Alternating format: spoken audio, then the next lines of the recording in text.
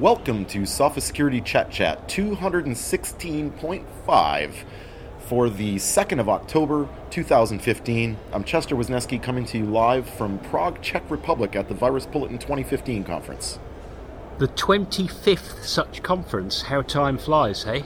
I wasn't at the first one, which was in Jersey. That's Jersey in the Channel Islands, not New Jersey. But I was at the 1994 one, which was also in Jersey. And it was all about viruses then, whence the name of the conference, of course. But there's a lot more to it these days, isn't there, Chester? Absolutely. There's the security community has broadened greatly.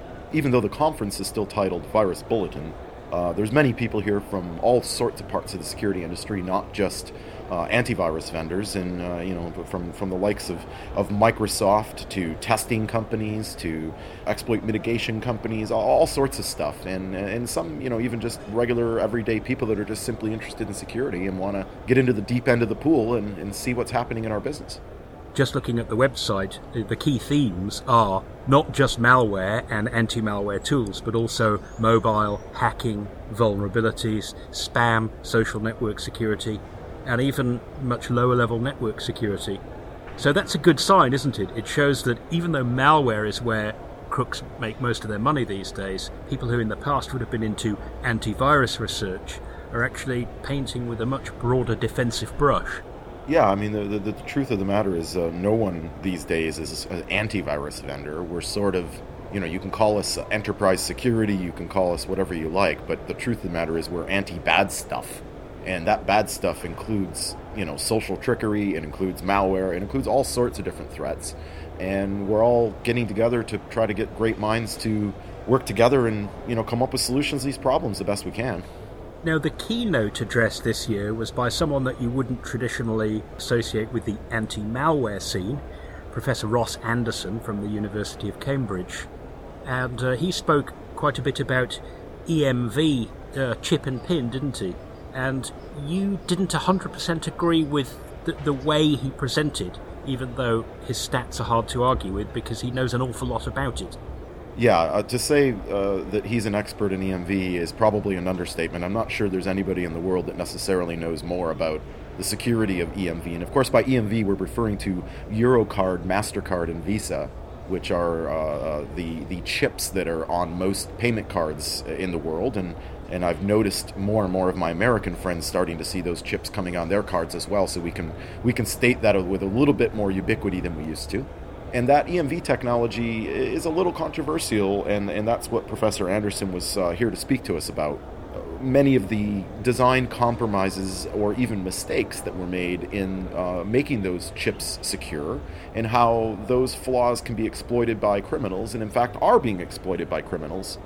My only personal disagreement with Professor Anderson is simply people are being inundated, I guess, with negative messages about the introduction of these chips because they are, in fact, imperfect. To quote Voltaire, perfect is the enemy of the good. And at this point, we see rampant theft of magnetic stripe data using point-of-sale RAM scrapers and modified payment terminals, especially in countries that don't yet have the EMV technology. And the introduction of EMV shifts that fraud into other areas because it makes it a lot more difficult. Professor Anderson's points that it can still be scammed, and I think his major concern, which I do share, is that the banks try to put the onus of proving that fraud was not your fault when it happens to you on the consumer, because the assumption is, well, the chip is secure. It can't be that it was a crook, right? It had to be you. And of course, Professor Anderson's research shows that's not true, so we do need to keep that in mind. But I think the chip technology is a great deterrent. Well, I think what that's sort of saying is there's a consumer protection angle here. That I think it's up to countries' consumer protection ombudsman or whatever to go out there and make sure that the banks aren't able to get away with terms and conditions that are based on a fallacious assertion of perfection. We got that in the early days of ATM cards and pins, didn't we? And Ross Anderson did a lot of research and even legal cases about that to show that the idea that, well, if your PIN got compromised, it must have been because you told somebody else, which you're not supposed to do. And he was able to show back in the day, in the 1990s, that was not always the case. And indeed, nothing is perfect, but that doesn't mean that it's not an awful lot better than what we had before. That's precisely what I was thinking as well, Duck. And I think the liability issue is something that we need to address. I don't know about you, but when I use anything with a PIN, whether that's an ATM or a payment card, I do try to always cover the PIN pad. And people go, well, if there's nobody standing around, why would you do that? And every time I'm entering my PIN, I look around, I just take a gander, and I always see at least 2 or 3 security cameras pointed down at the payment terminal I'm using. And I'm thinking, who has access to these cameras, and who would have my PIN if I didn't cover my PIN entry fingers? The other thing I always do, whether it's a terminal in a shop or an ATM, is follow the advice of Fiscal, the fraud-fighting ferret. Grab hold of it and give it a wiggle. A lot of the add-on stuff that the crooks use can only really be glued on in public, so it often gives itself away that although it looks right, it's kind of obviously been added on afterwards. Absolutely, and more, I guess most importantly, no matter what technology you're using, keep an eye on your statements for anything unusual, because it's impossible to prevent fraud 100% of the time. And when it occurs, if you report it to your bank in good faith, most of the time we hear positive outcomes with banks taking care of their customers, and that's the key. So Chester, thinking about how perfect is the enemy of good makes me think of social networks and all the people who love to say, oh, well, Facebook's terrible, but then they don't give up their account. Social networks are on the agenda at Virus Bulletin. What sort of stuff have you learned about social networks, privacy, protection, security, that sort of stuff? Well, certainly, Facebook is a perennial topic for people in security and non-security business. And, we love to talk about all the information we're being encouraged to share.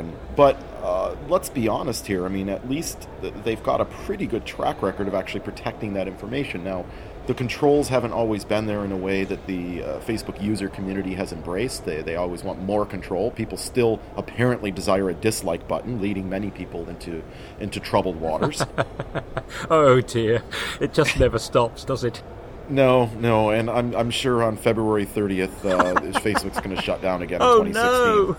As you say, sometimes you can't stop the stupid, but the truth is, I think they're doing a pretty good job of it, and that's not going to convince me to necessarily sign up, but I don't really understand all the whinging. I think these companies have invested heavily in security and seem to be taking it very seriously.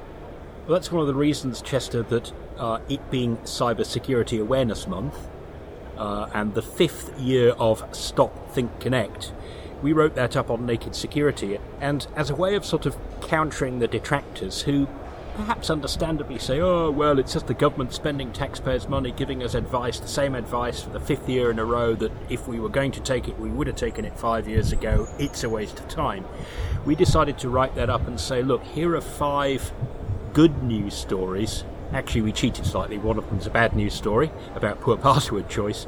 But 4 of them are positive things that have happened in the last 5 years that we can all feel pretty good about. No, we're not there yet. No, it's not perfect. But I guess we're taking a leaf out of Voltaire's book.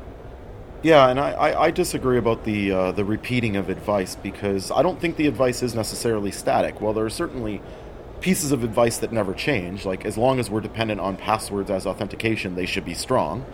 There's also things that are changing because, as security experts, I think sometimes we forget that the general public is probably 5 years behind those of us in the know. Their idea of what it is to be safe online is lagging behind the sophistication of the criminals most often.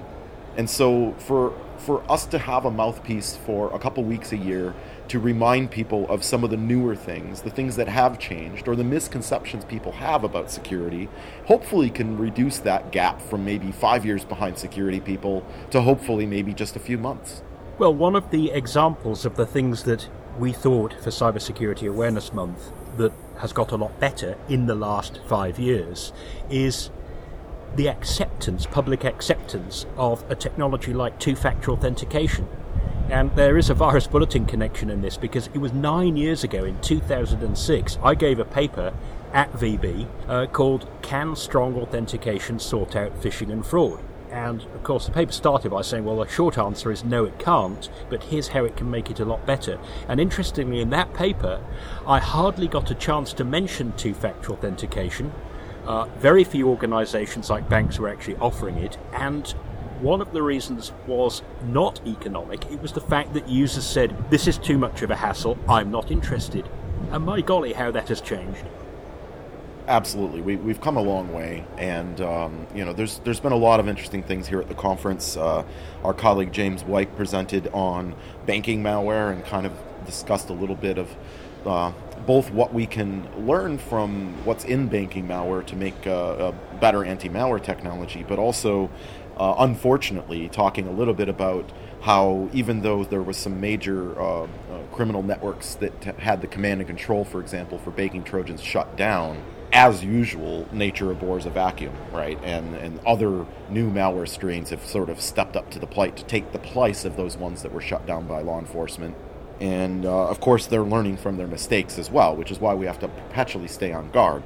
Another really interesting talk I was at this morning from a researcher from Kaspersky Labs talked about some of the ethics of hunting all this advanced government malware and how maybe we need to think more carefully about that in our business as well, because all of our mandate is typically to block all unwanted code, but how much information do you disclose when you're blocking that code, and are there ethical boundaries there? So there's some really interesting topics here, not just all about technology, but about the humanity involved in technology.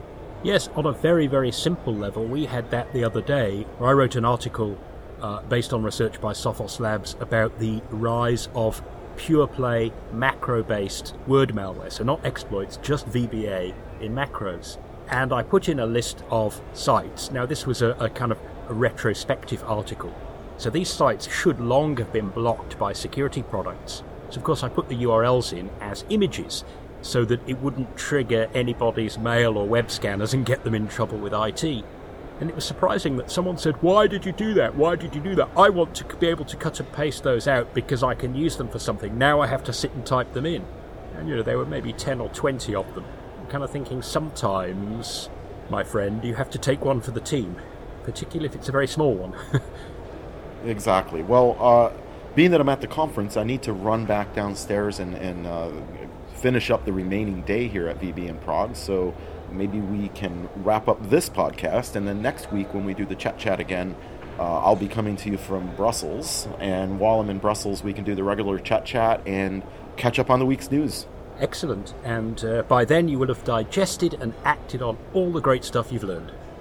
Well, let's say maybe I'll have digested it. I don't want to overcommit myself to having to take action quite so fast. No, you've got 5 years, Chester. You've got 5 years. Well, that concludes Sophos Security Chat 216 and a half. As always, for all of our podcasts, visit nakedsecurity.sophos.com or soundcloud.com/sophosecurity. And until next time, stay secure.